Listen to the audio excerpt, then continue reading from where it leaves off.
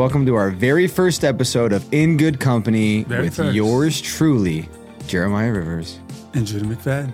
We have a crazy guest. This honestly might be one of the most energetic, authentic people I've ever met in my entire life. I had to lie to him and tell him it was in Larchmont Village, but we were in Pasadena, and somehow we got him to be here. Our guest really inspired me to want to make a clothing line from his show, How to Make It in America.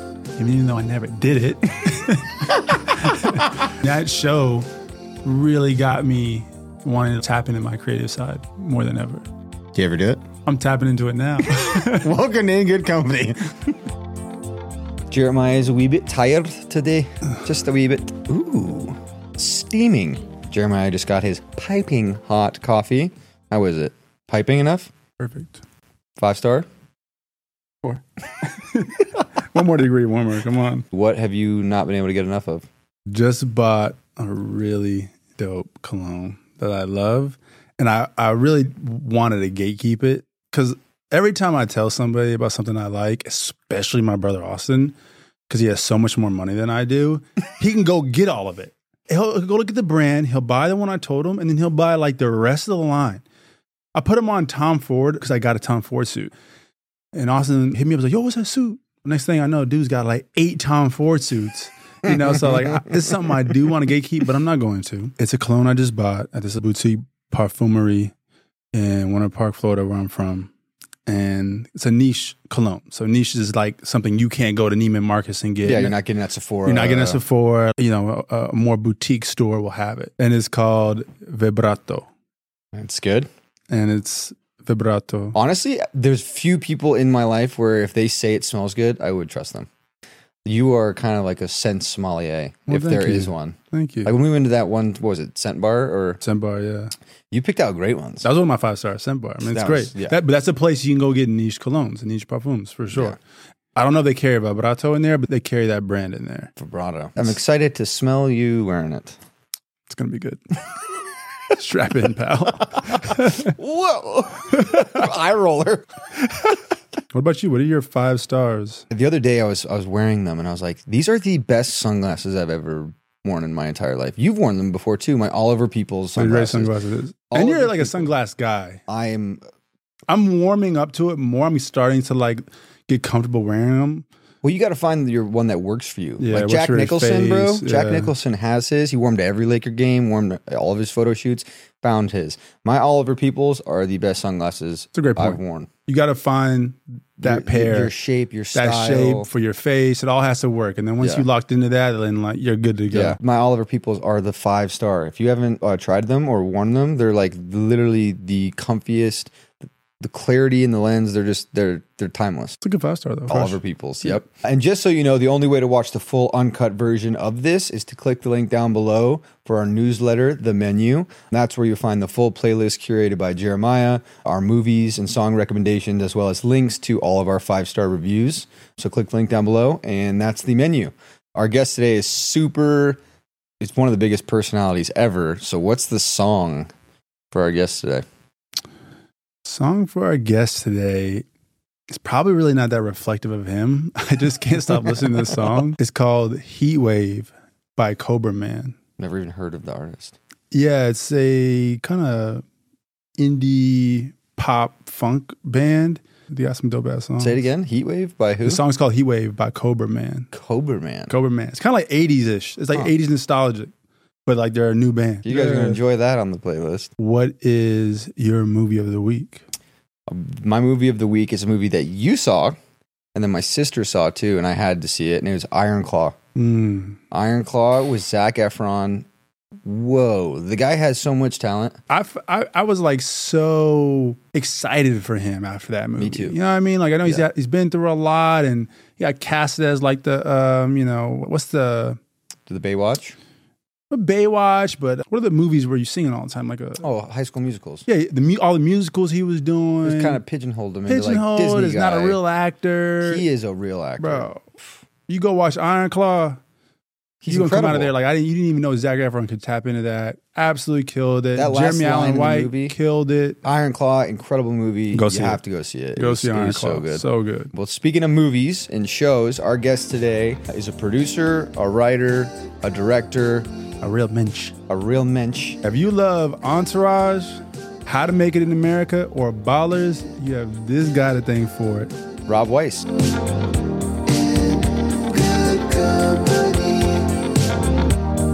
Here's the problem is that, like, I won't watch myself or listen to myself. I always had assistants do it. But then I really got to ask myself, I got to go, how much does this guy really want me to continue existing? You know what I mean? Because you can get some person, you say some crazy shit, they're like, nah, bro, I thought it was fantastic.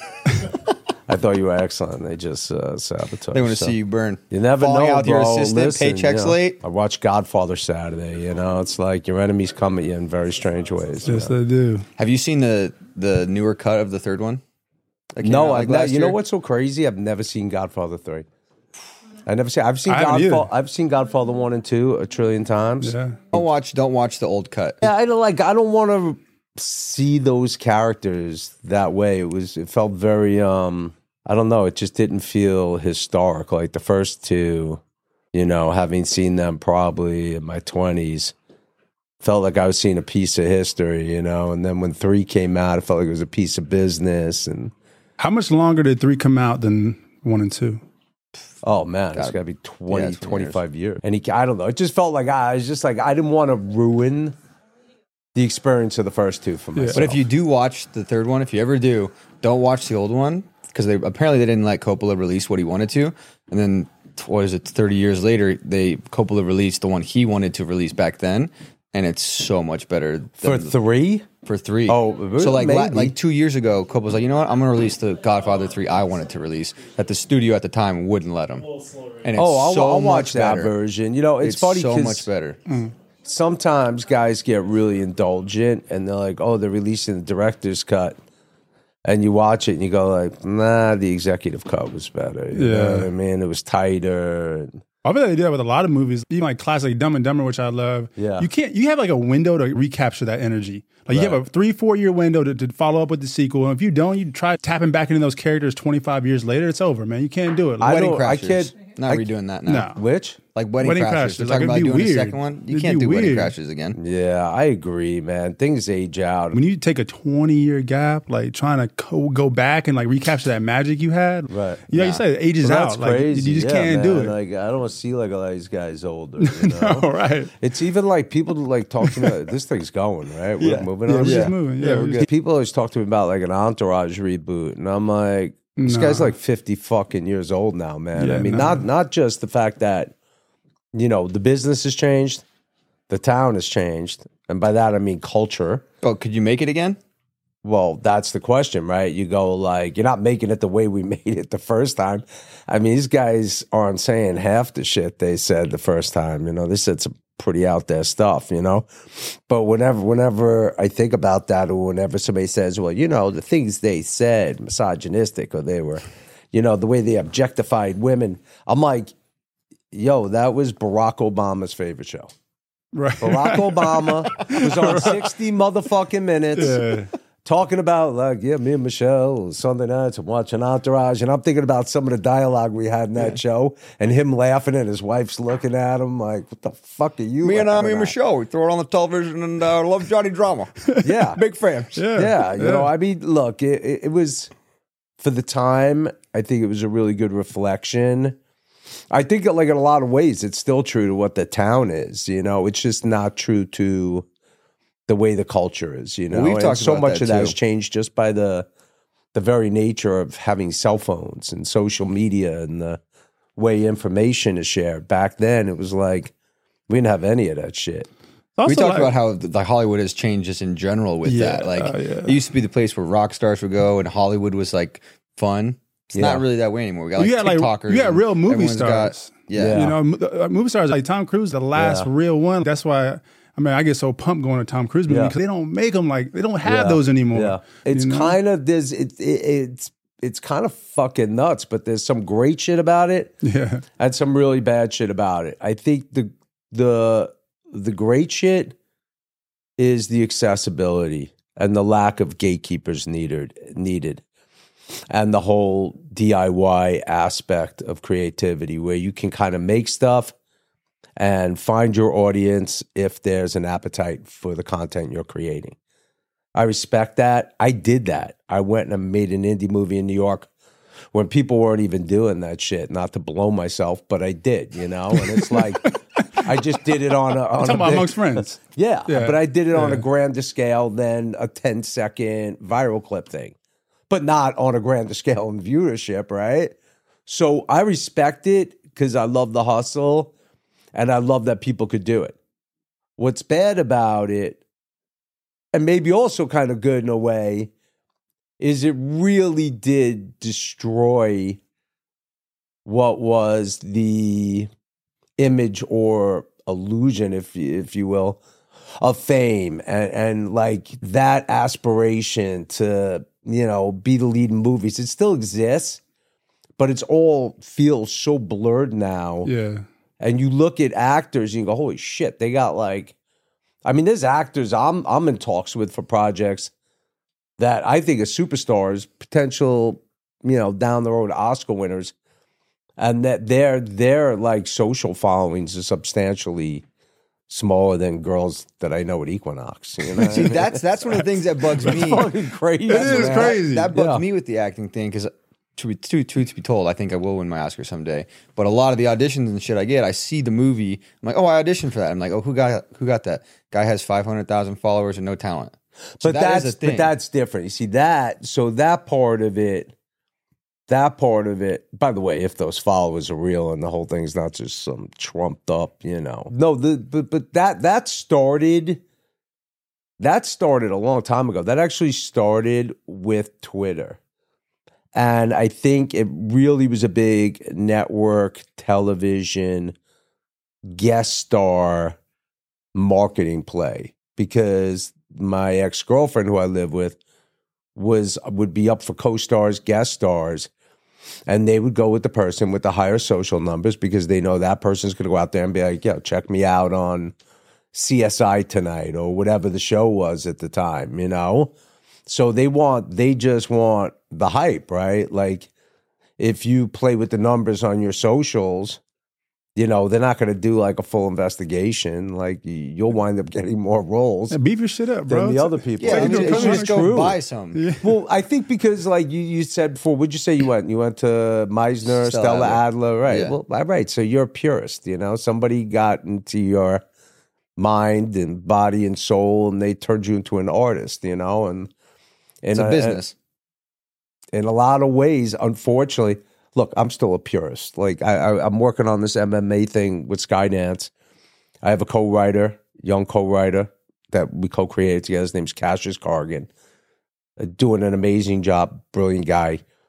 We're now really wrapping up the draft that we're getting ready to hand in. And I was explaining to him about like on this final stage, having done Entourage, Ballers, How to Make It America, and knowing that like we want to push these things forward, the further into the stages you get of writing the scripts, the more myopic you have to be.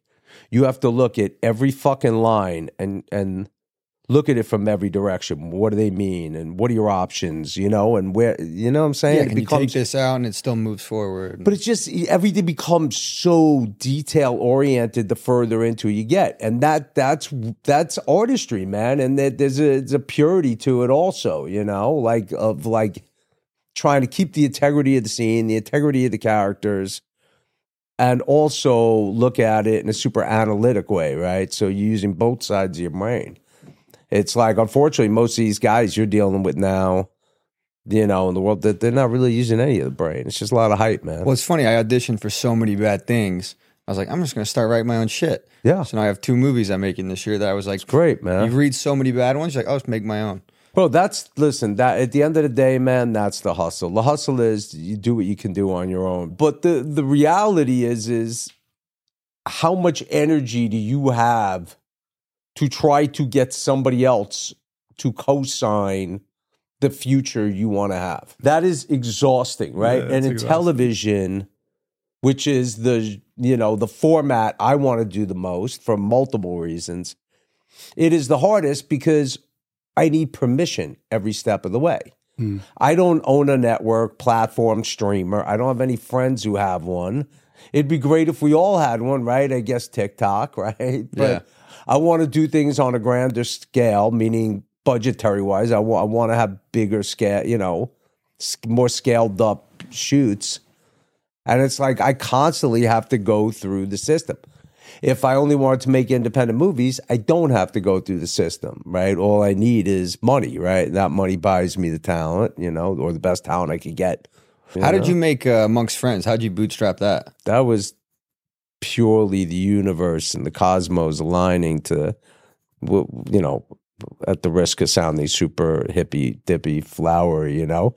But it really was. The further I get away from it, the more I realize there's no reason that movie should have come together. We're talking 1991. Nobody was making movies. Like, it's not like that. The minute you said, I'm making a movie and I'm shooting at 35 millimeter, people go, shut the fuck up. Like, it was an unbelievable thing. And I was inspired by like John Singleton and Boys in the Hood and been in film school at Parsons. I had some issue at Parsons and I left. And you got like a fight, disagreement, or like? Yeah, it was crazy, man. It was like we did some tech shoot and it just kind of went haywire. They made me be like an actor, and the girl who was directing is like, okay, well, he owes you money and you're collecting the money. And this is the scene. And I'm like, oh, I could do that. And I didn't like the guy. Like, the guy had made me feel bad on multiple occasions. He was like an older guy. And on the tech shoots, everybody has to do every job. You rotate around the room. So I was like a camera assistant on this older guy's shoot. And then we had to do this scene. And I don't know, like the only prop on the table was like a phone. So I kind of lightly took the phone cord and put it behind him, like, yo, you're going to give me the money. He's like, I'm calling your boss. And I'm like, well, I'm going to choke you, man. Like, but I took it light, man. And I just kind of put it behind me. He's like, don't you fucking touch me. Right? And then, like, he threw something and I kicked the desk to get to him. My teacher's like, you save your violence for the streets. You're out. Like, you know what I mean? You got kicked out for that? Yeah, well, I got booted out of his class. I mean, they didn't throw me out of school. It was Parsons School of Design, man. It wasn't like fucking Brown, you know what I mean? They'd have like a whole disciplinary board. I mean, that fucking school was crazy anyway. This is like the end of the 80s, like in the art scene, you know what I mean? It was a pretty wild bunch of people. Yeah, Manhattan, so like man. prime, this is like hip-hop's on its way. You're in a design class, then you go down Washington Square, park and blow some rails, then head back, you know? Not me, but I'm just saying that was like the tone of the school was fucking bananas, man. I feel like that's how Hollywood used to be too. Fun and like, I mean, it was a cool. Listen, I loved New York in the 80s, was the fucking bomb. So anyway, I was like, all right, I'm going to make a short film and I'm just going to, you know, create this calling card for myself and get it out there. Oddly, what happened is we had snuck into a premiere in New York for this movie, State of Grace, which I love, man. And it was directed by this guy, Phil Joannou. And it's Sean Penn and Robin Wright and Gary Oldman and Ed Harris. If you guys have never seen this, I haven't seen it's it. actually hard to find. It's fucking awesome. It's the Irish Mob in Hell's Kitchen. But it was back in like 1990 or whenever it came out. Fucking genius, right? So we snuck into the premiere.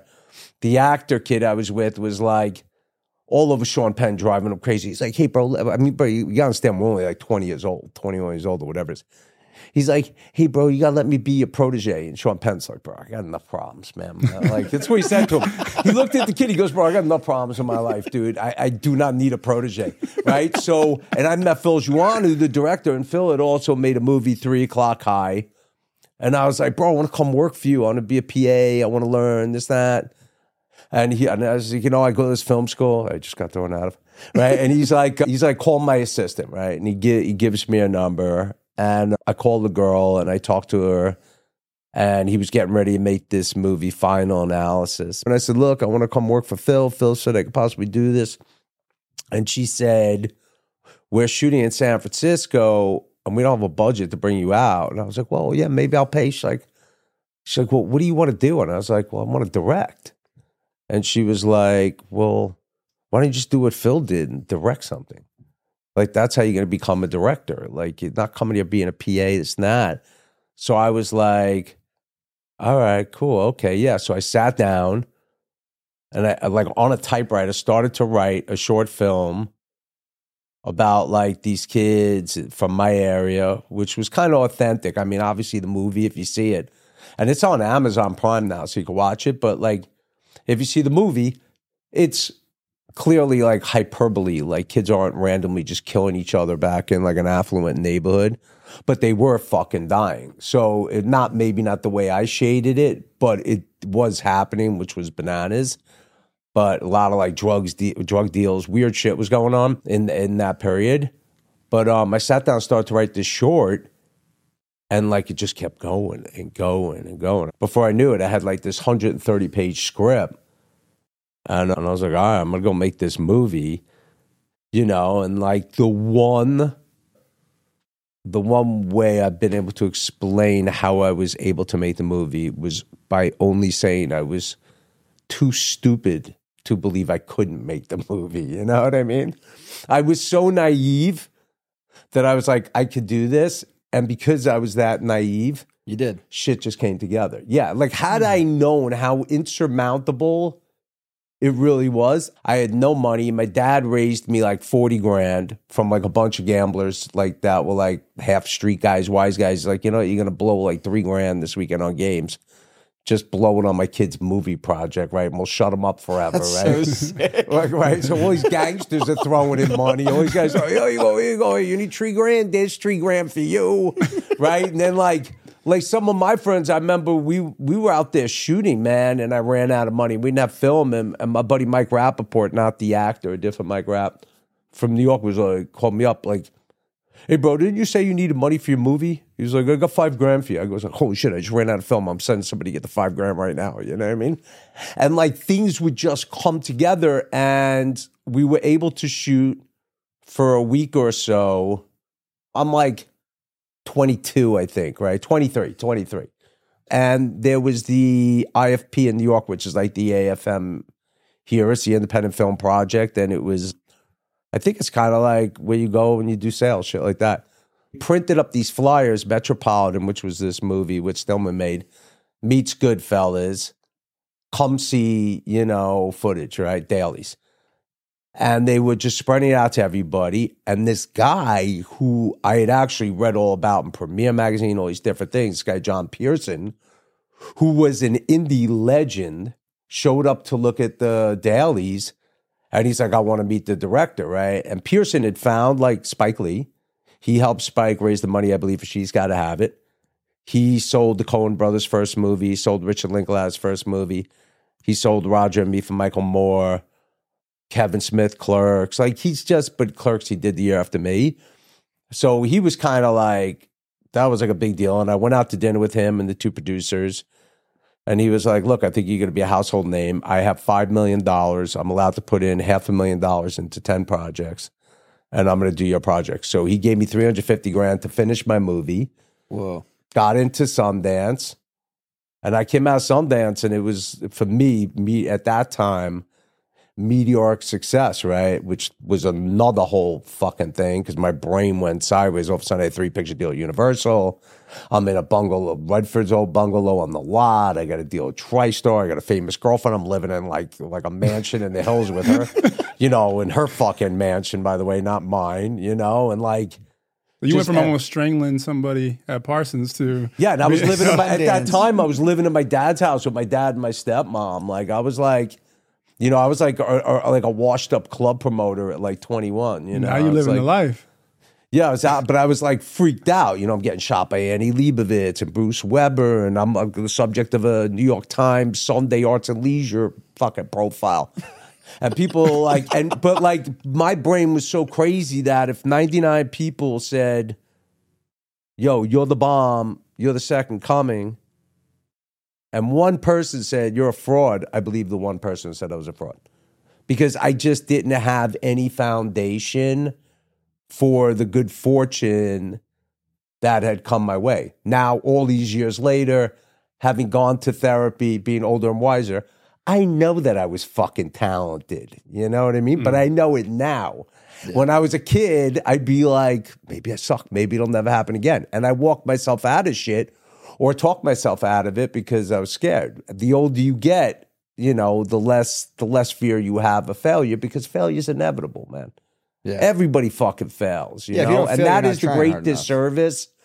That is the great disservice that the people around me and myself, I didn't know that at the time, but people I think that were closest to me should have been like, bro, everybody fails the second time, go fail. So anyway, I kind of like my shit got all fucked up, and then Entourage brought me back. But Wait, so yeah, how did Entourage come into play? after Amongst Friends, I had a green light on a movie. It took me like 2-3 years to get it ready, right? And it was called Milk Bar. And I should actually make it. Me and Steve Levinson joke about it because despite the fact it was written about the 80s, in the mid 90s, it would fucking crush now because it's basically about a bunch of guys running a nightclub, like these Long Island guys in New York. But it turns into just like chaos with mob guys, and it's comedy, and it's just funny, man.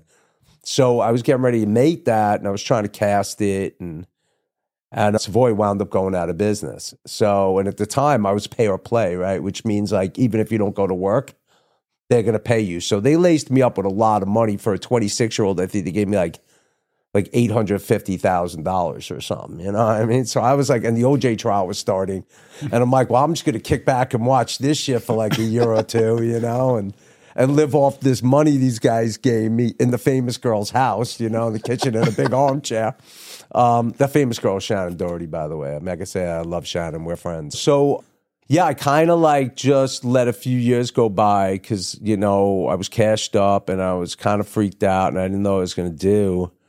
And then I started doing this Iceberg Slim adaptation of the book Pimp for Mark Berg and Island and Quincy Jones. And ironically, I've now been attached to that project for 20 some odd years. I own the book. Like decades later, I bought the book with some investors' money.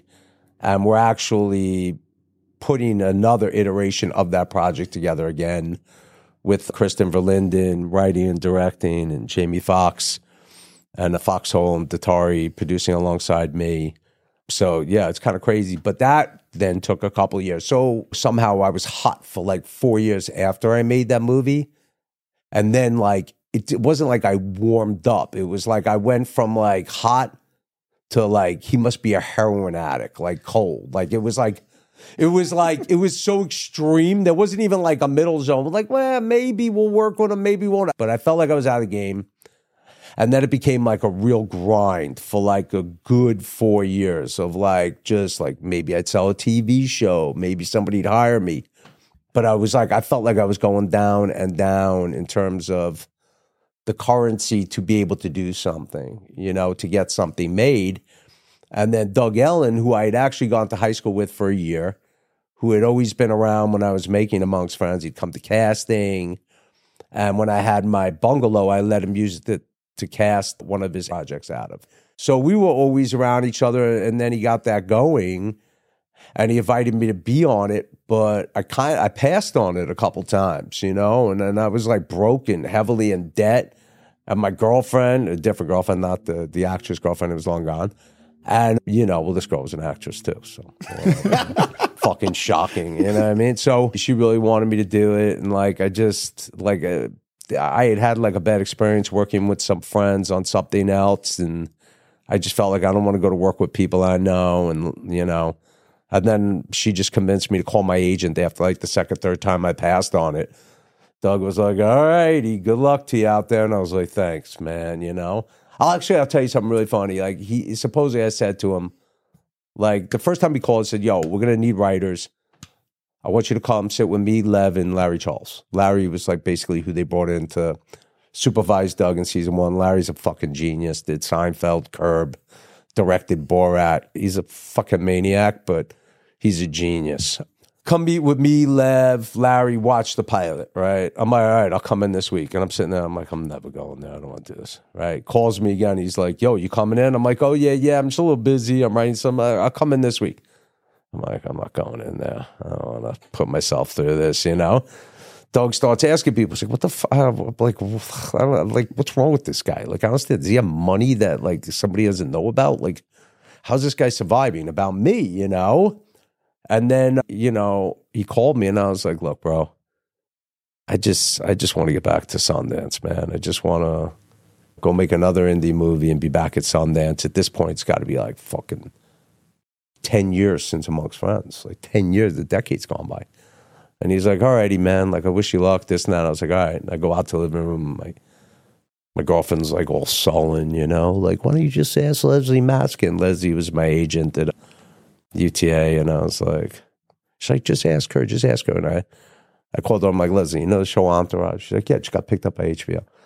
I go, this guy, they potentially want me to come on and be a writer on it. But I said, no, you know, I don't really want to do it. And she's like, she basically was just like, what the fuck is wrong with you, man? She's like, what are you, stupid? She's like, you have no career, motherfucker. You're ice cold. If you do this show, I'll get you movies. You'll get movies again. She's like, I just made a deal for Alan Taylor coming off Sex and the City to go make a feature. And I'm like, you did? She's like, yeah. And I'm like, I'll call you back. I literally, this is all true shit. But I've told this story before on other shit. And I think I've told this on DVDs with Wahlberg interviewing us. And so I called Doug back and I'm like, all right, I'm in. This is like 5 minutes after we just had this beautiful partying thing with like, I wish you the best of luck. He's like, what? I go, yeah, I just spoke to my agent. Yeah, I'm down, you know, I'll come in, blah, blah, blah, blah. So now I go in, I'm watching the pilot, and Lev's like, you know, Steve Levinson is like one of my closest friends in the world. He's like throwing up, but at the time he wasn't, you know, he's just Mark's manager partner, and he was Doug's manager. Now he's been my manager too. I mean, sort of, you know, I guess, but he's one of the closest people in my life. And he's like throwing hard balls at me, and I'm just like, all right, bro, look, I'm here. You know what I mean? Let's not like try to get me to not be here. The money's in my pocket. Stop pulling it out. I don't remember like where my head was at. So anyway, Larry was dope, and he was just like, Doug, whatever you want. Then ironically, HBO decides they don't want me. So now, this is hysterical. So now I'm all gung-ho. I want this fucking show. Yeah. I want to get paid. I want to get back into the business. And HBO goes, no, we don't want them. They think I'm too dark because of Amongst Friends. Doug's like, Amongst Friends has some of the funniest shit ever in it. You need to go watch it. Rob's the funniest guy I know. So they say they'll meet with me, right? So now I'm kind of like fucking panicked. You know, I'm going in to meet with like these HBO executives, which as a network I have mad respect for. I think at this time I'm watching Sopranos, and my girlfriend's watching Sex and the City, and it's pretty clear they're very cinematic. It was very sophisticated for TV, and I'd always grown up watching TV and been a fan of television from Taxi to Miami Vice, and like I just, you know, fucking loved boat when I was a kid. So like I was down to do TV. So anyway, like I'm like, before I go to the meeting and I'm nervous about it, I tell Doug I wrote up a whole list of things that I think would be cool on the show. And he's like, what? And I go, you know, and I'm like, you know, the guys go on a whitewater rafting trip like Deliverance. The guys go to the Playboy Mansion, which I pitched. And I said, you know, and I had a whole list of that. And I go, Turtle wants to be a samurai. He's like, what do you mean? I go, he's got like samurai stuff in his room, like Quentin Tarantino kind of up. And he's like, look, bro, I told him you're hysterical. All you have to do is just go in there, be cool. That's it. So I go, yeah, okay. So, you know, I'm fucking tripping. My girlfriend drives me to this meeting. I go up in the HBO tower at the time they were in Century City, like on the 600th floor of a building, you know what I mean? You're like, and I'm up in there, I'm like scared of heights. I'm like in a chair like this. And Sarah comes in and she's with Jada Miranda, who would later become like a really great collaborator and work with us on How to Make It in America. But both women, in all honesty, had their arms crossed and they're just looking at me like, hi. You know, and I'm like, oh, they're fucking miserable. They don't want to. I'm like, they don't want me here. Like, they really don't want me here. And they're like, so do you have any ideas for the show? And I go, well, actually, I do. And I have like a whole list of them, right? So I pull out this piece of paper that I'd read to Doug the night before. And I start going down the list of things. They're like, oh, great. Thank you so much. I'm like, oh, thanks. You know, thanks for having me. Okay. Bye. Right. That night, phone rings. And it's Doug and Lev. And like, I thought they were giggling, which was a really bad misinterpretation of the call, right? But basically, like, I'm like, yo, what's up? And they're like, Turtle wants to be a samurai. What are you, fucking stupid? Turtle wants to be a samurai? I'm like, what do you mean? And they're like, Lev's like, yo, we almost had you the fucking job. Why did you have to go in there with the ideas? Doug's like, I told you not to tell them ideas. I told you not to give them the ideas. And I'm like, I'm like, oh my God. So now I'm like fighting for this job that like 5 days before I didn't even want. And Lev's like, you need to go write 2 scenes for the show right now. And I go, they want to read 2 scenes? He goes, no, I do, because I think you're a fucking moron. So I go fucking write out these 2. And now I'm like sitting there, it's like fucking 2 a.m. I'm like, I can't believe I'm actually auditioning for this shit now. You know, this is sick as, what a turn of event, you know? So I go and I write these scenes, and I actually write a scene where the guys go to not Chateau, they go to Sunset Marquee, and it's dead, and they're like, Drama like, yo, why is it dead in here? And like, Eric's like, because it's Yom Kippur. And Drama's like, oh, is that when they wear the little beanies on their head? Like, it was just fucking hysterical scene. And then, like, they run into, like, one of the guys from, like, Puddle of Mud, and they bring him to, like, a bungalow, and he gives Vince a gun. Like, this whole, like, but it was great. The shit was dope. And then they read it and loved it. And they were like, all right, we're getting you on the show. And then they had this meeting with Carolyn Strauss. After all this strife, they went in. Carolyn's like, we'd like you to hire these 2 cousins to come work. Doug's like, great, I want Rob Weiss. She's like, sure, you could have them. And it was done. And I went to work on the show, right? And I was like, in all honesty, I thought the show was going to be horrendous, even while working on it. Really? They were like, do you want to play the role of Billy Walsh? Rob Weiss, who hasn't directed a movie in a decade, hires Vince. I go, I don't want to be on the show. Like, I thought it was just, I was like, who's going to like this? And then, like, it blew up. And everybody liked Billy it. Walsh? Well, Like, they were like, that was like the thing, because I was so precious, you know, and like I had an opportunity at like a really solid career at a young age, and like, and I just, you know, I was like, no, I'll never be able to make anything as good as my imagination. Now, obviously, I go, listen, just make whatever you fucking make and buy some real estate and call it a day if you have to, you know what I mean? That would be my advice to my younger self, you know? Like, what are you, crazy? Get into the market now. Go make 3 action movies, like, and reinvent yourself 5 years later. Nobody's going to give a shit. So you thought Entourage was going to be shit? I didn't think, I was like, who's going to like this? Like, who's going to want to watch this? Man, and everybody was fucking freaking, man. It's like the ultimate I brotherhood. swear to God, like, I was at this place, Spider Room, with my girlfriend at the time, and she was like, it had just started airing, and she goes, the show is going to change your life. And I'm like, no, it's not. It's going to change your life. I'm like, no, it's not. And then I felt the tap on my back. It was a guy who, I'm not going to say his name because I don't want to be a dick, but it's a guy who's ridiculously plugged in. Very wealthy guy, very high-level Hollywood guy, very high-level music guy. He was a guy I knew during my Amongst Friends days. He would have walked past me 99.9% of 100% of the times between Amongst Friends and this, and all of a sudden I get a tap on my shoulder. He's like, bro, congrats on the show. It's great. And I turned back to him. I was like, yeah, you might be right, actually. like I'm like, if guys like this are coming over to say what's up, you might be right. You know, the show's going to take off. So I get a call from Paramount. They basically want to talk to me about doing a movie with Usher, right? So now I go over there, and I get to a room, and it's literally like me and 5 women. And again, I'm really anxious, and I forgot who the main exec was, but she looks at me and she's like, Rob, baby, you don't have to pitch anything today. Today, we're pitching you.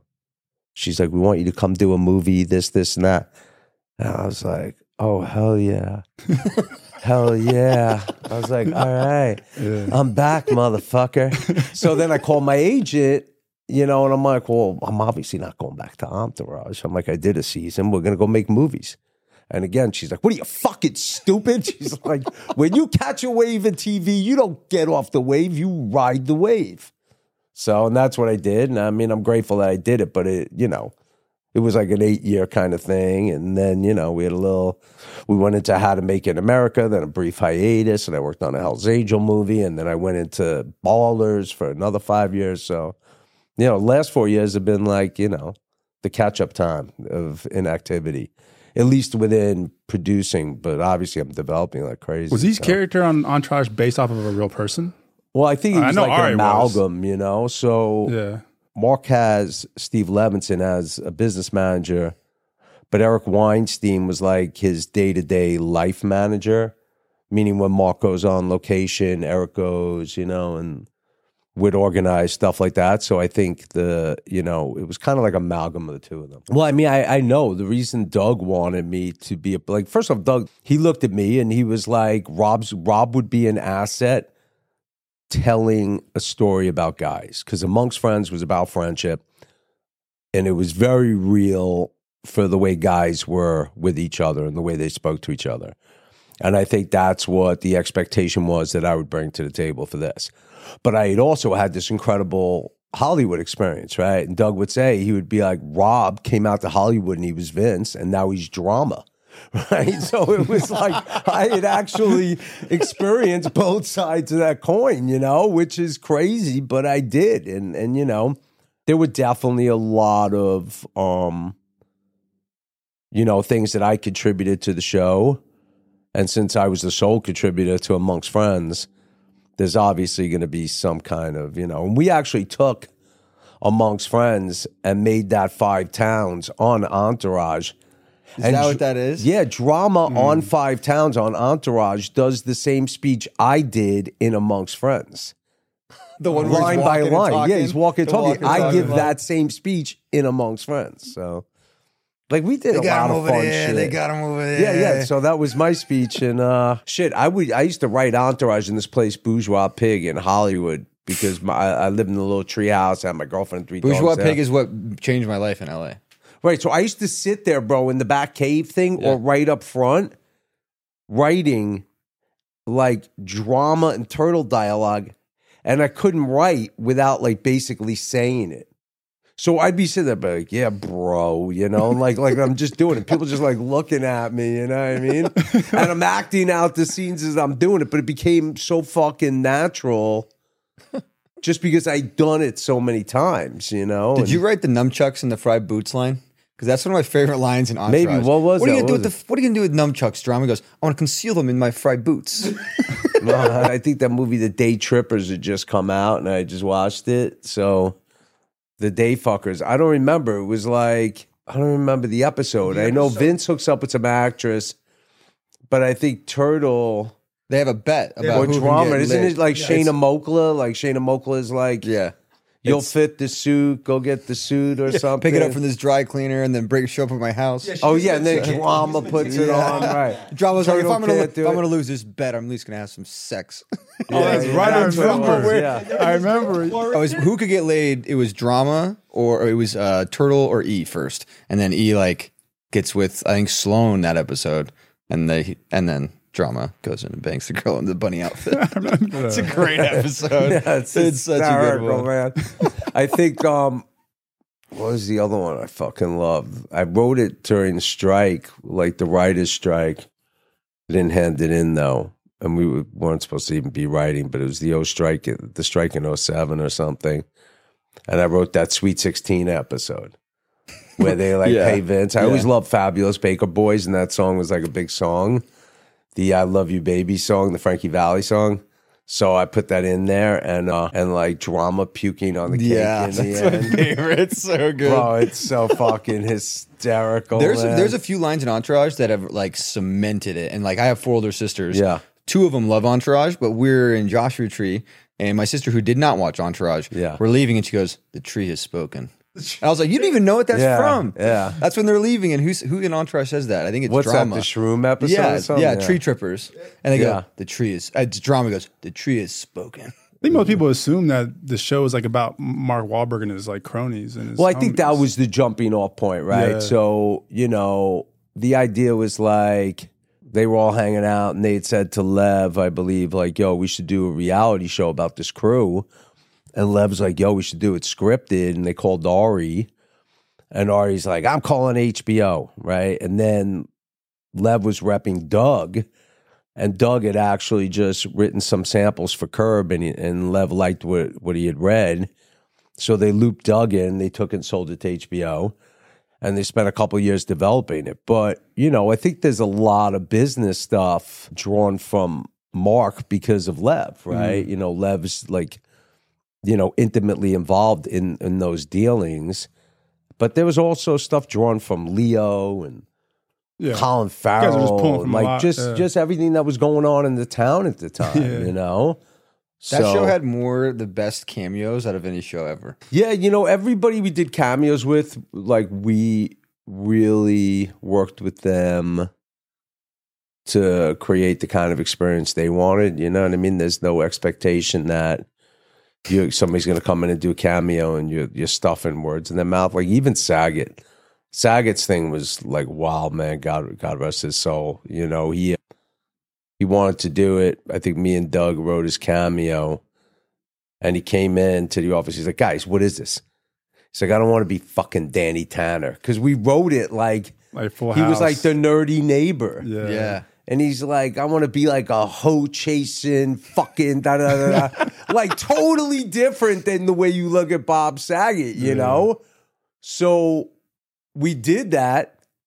It was hysterical. And he goes, yeah, he crushed it, obviously. He's like, I only got 2 house accounts. When he's like at the brothel thing, he's like, I got 2 house accounts here in Nate Now's, you know? Yeah. Like he had the best shit. And the crazy thing is I watched the episode with the girl I was living with, the actress girl from Montreal, and she was devastated. Devastated. Like she was young at the time. She was early 20s probably at that time, early to mid 20s. She was like, and I'm like, what's wrong with you? She's like she didn't really grow up with a dad, you know? She, like, her dad kind of left the house, and it was her and her brother and the mother. She's like, I didn't really have a dad. And, like, Danny Tanner was, like, my father figure that I grew up watching. And to see him like this is devastating to me. Yeah. Did people ask to be on? Yeah, because you guys were getting you guys hot. had a port. You guys people had like Kanye's on a plane. Tom Brady, Kanye. Yeah, like it's no. We had some sick people. Like it's funny. The Tom Brady one. I think like the Manning brothers was supposed to be playing golf in that scene, and they flaked the day before, and then somehow Mark's like, "I'll jump in and I'll call Tom." But yeah, people wanted to be on. That you know, works it's so like, well with the Turtle, because Turtle's a Giants fan. Yeah, you hate the Patriots. It worked perfectly. Yeah, it was good. I mean, people wanted to be on the show, and it was fun for people to be on the show. The show is probably the biggest. It's the ultimate like bro guys show. Yeah, and as it's going on, was your life were you just going like this? Was everything for you, or was it like more money, more problems? I mean, I got to be honest, bro. Like, I didn't. Like, people always ask, like, man, was it, like, fun? And I try to explain to people that you didn't even know. Because there was no social media. So there was, like, it was no Instagram. So it wasn't like people, like, putting up clips. So there's tons of Entourage shit on TikTok now. People send it to me all the time. Yeah. There was nothing back then. You didn't know who was watching. They'd be like, oh, yeah, 3 million people watching. You're like, all right, where are they? I don't know. It wasn't like people are stopping me on the streets going, hey, bro, you right? Like, they don't know who the fuck I am. You know what I mean? Right. So it was like, you know, our lives were good. We were clearly successful. We were nominated for 6 Golden Globes across 6 years, 3 Best Comedies for Emmys, and countless Writers Guild Awards and PGA Awards and DJ. We were always at like some function or something. So it was clearly like we were doing a good job. I was definitely back in the game, and opportunity was there pretty much to do what I want to do. But I was signing like multiple, you know, overalls with HBO as contracts were ending. And then I got How to Make It in America going while Entourage was going. So now I'm sitting there with 2 shows with my name on it, right?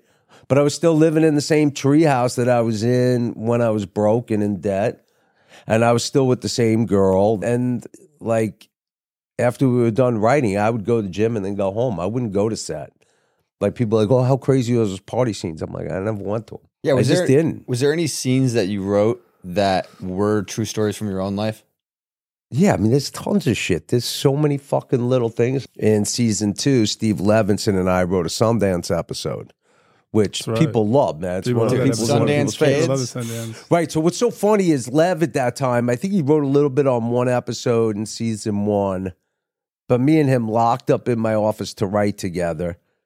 And we basically wrote a whole episode, and he's like, no, it's shit. And I felt like it's kind of funny because, like, the dynamics are interesting, right? When you're working with friends and, like, Doug's stressed out and, like, sometimes, like, it could get a little toxic and stressful.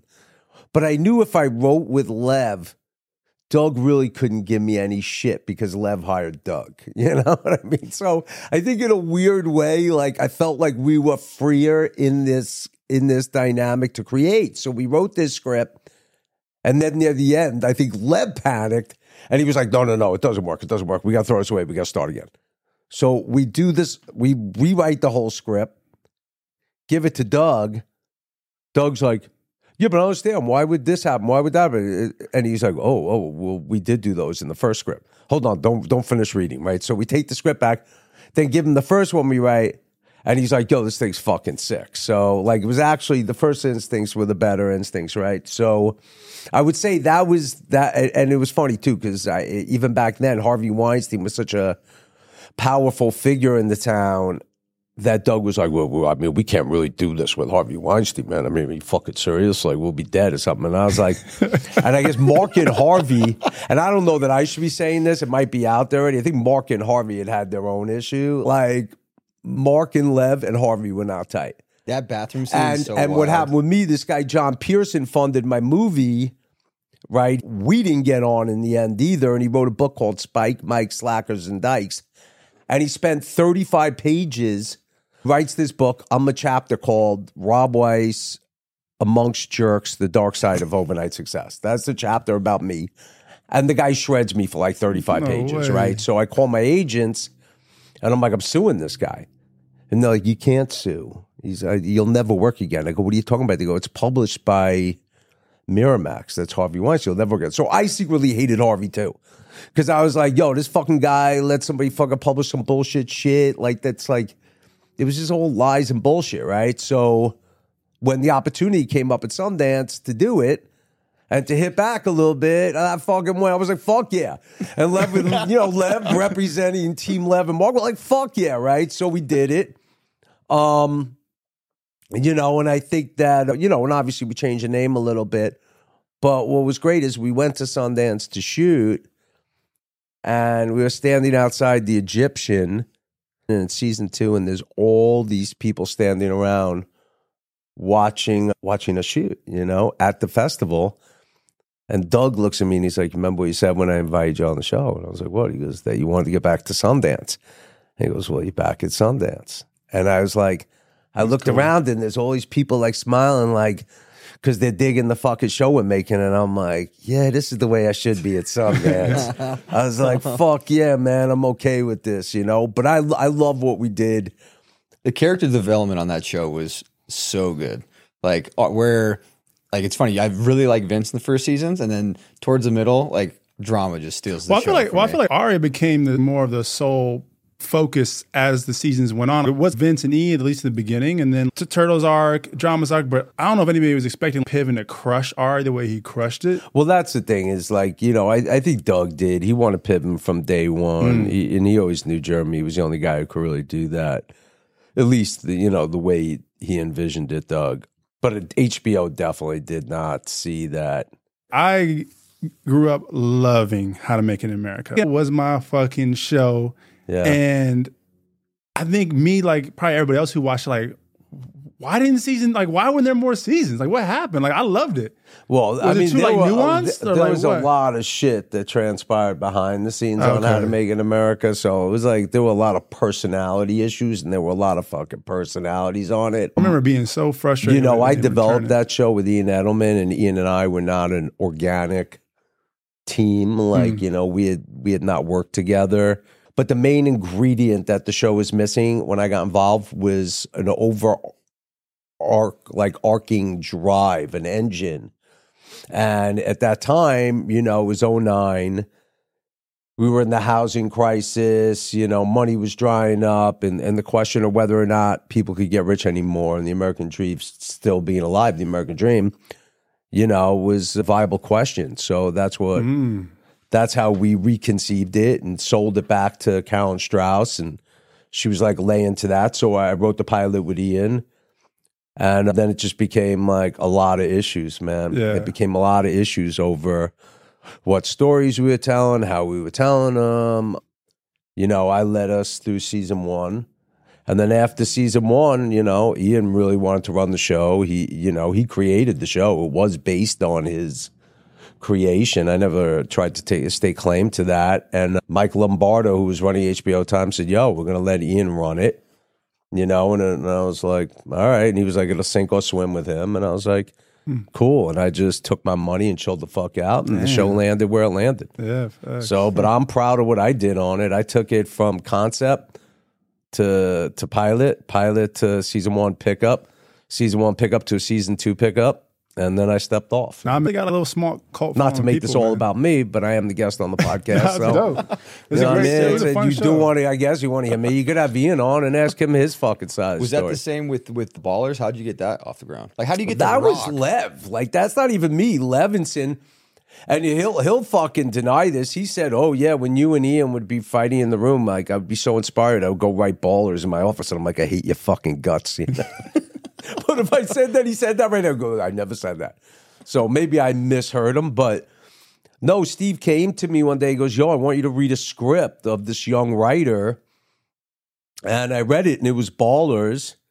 But I had to read it in front of him. He's like, "What do you think?" I go, "Yo, I think he's a good writer." He swears that I said.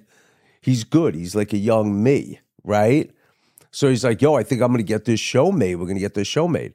Or meaning him. And I was like, oh, okay, cool.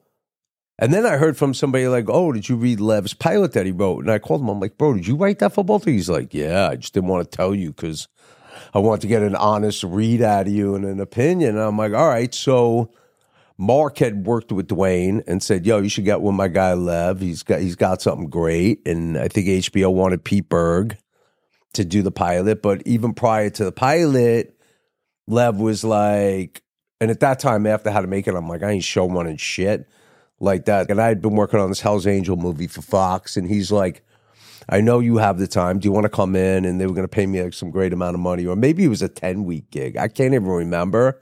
But it was a good amount of money. And I was like, all right, I'll come in and do it. And we wound up figuring out like season 1 of Ballers, the 4 of us, in like a couple weeks, like just figuring out what season 1 was. And then HBO was like, well, look, you could take a, consulting producer credit and the money you just made, or you could stay on board as an EP and get paid your fees. And I was like, oh, hell yeah. I'm going to hang out for a minute over here with you guys. And The Rock was already attached? Yeah, The Rock was on, and then Pete Berg got on to direct the pilot. And yeah, that was, I'll be honest, that was my favorite show to work on. Out of the 3 Balls, my to be honest, show. like, just because I come from a sports background, doing a sports show is very difficult. Especially if you're showing sports, which you guys didn't do a lot of, which was smart. Well, no, we were between seasons. We were in the off season. The show was always set in the off season. Yeah, which is the best because because in parallel, Stars had a show about basketball, and they're showing all these basketball scenes. I'm like, these motherfuckers can play basketball. Stop showing it. Like, you got to have real basketball players. I'm going to have the fights on the MMA show, but the seasons will be about the build-ups, But I feel like I could choreograph those pretty fucking good. You can. There's some sports where you just either can do it or you can't. Football's a little more complicated. Yeah, football's complicated. Basketball's extremely. You can tell if someone has a terrible jump shot. Yeah. If they're dribbling the ball all goofy, like. Well, that's like even back in the day with like Basketball Diaries, which my friend made. Like everybody would just give shit to the actors that were in it. Mark could ball, but there were other guys in it that they were like, nah, they can't play basketball. That's why Adam Sandler did a good job on Hustler. It's definitely the best sports show that's been made. Yeah. So like, I loved it because I had the most complete experience on it. Meaning, like I wrote a lot of them, I directed, I exec produced. I felt a greater connection to the work itself. When I think about Ballers, I think about John David Washington. And like that awesome. started his career, and like what he's doing now. I mean, he's doing Nolan movies. Yeah. He just did Spike Lee. I mean, dude's a superstar now. He just did Creator, which I enjoyed. I'm like, good for him. And you were. You were a part of someone trying to find his way, not trying to use his dad's name and be a Nepo baby and all these things. And now he's not like that. No, he's not. He's not. But he was trying to avoid it. You know what I mean? And, and you guys brought out. He's funny, man, because like I just remember again. Listen, it's already like 4 or 5 years ago that show. I remember like talking to him about the scenes I'm directing and giving notes, and he just he's kind of just look at you and go, "I think I know what you're talking about." And then like you're like, oh, maybe he's got it, but he's like, that whole cast was fucking dope. But I remember just being there, fucking watching scenes and directing like Dwayne and Rob Corddry and Russell Brand in scenes. Like, you can think whatever you want about Russell Brand, but at the time I was like, looking at him like, this guy's fucking cool as shit, with his ability to just like move around with dialogue. Yeah. And Dwayne and The Rock's partner in that movie, the agent, his name was Rob Corddry. Like But I'm watching these funny. three guys in awesome. scenes, Rob and you're Corddry's just awesome. like, He's so good. I'm watching it going like, this is fucking dope, man. Yeah, you already Maybe knew. I'm like self-indulgent. I'm just drinking the Kool-Aid, but I loved it. It changed The Rock's career because right after Ballers, he was like big movies. The Rock had a few things going on at the same time, and Ballers was one of them. And he caught crazy was nuts. win, man. Now Yeah, look at we him. just didn't have him that long. Like he only had a 4-year deal. I think he was only interested in doing 4 years on a show. Yeah. And then he gave us a 5th year to end the show properly. He was a great dude. I love working with that guy. You know, he's like, People's champ. yeah, he's a fucking, he's really the fucking dude you see. You know He's what real. I mean? Yeah, he's with it. I mean, like, there was never anything weird. I remember, like, Remember that Vin Diesel like Tyrese beef with him? They was talking like mad shit about The Rock. I'm like, Yeah. The Rock seemed like he gonna keep it 100 with you, like if you whether you like it or not. No, he's solid cap, but I Yeah. mean, everybody's got their process, right? And everybody functions the way they function. Like, you know, I think they were bitching about DJ's schedule versus their schedule, or Yeah. you know, he was like, when he was on Ballers, he was juggling fucking 50 other things. Facts. You know what I mean? It's like, so, you know, if you got to sit around and, you know, be on DJ time a little bit more, that's just the name of the game, you know? As a director, So- do you feel like you have to manage those egos and personalities the best you can?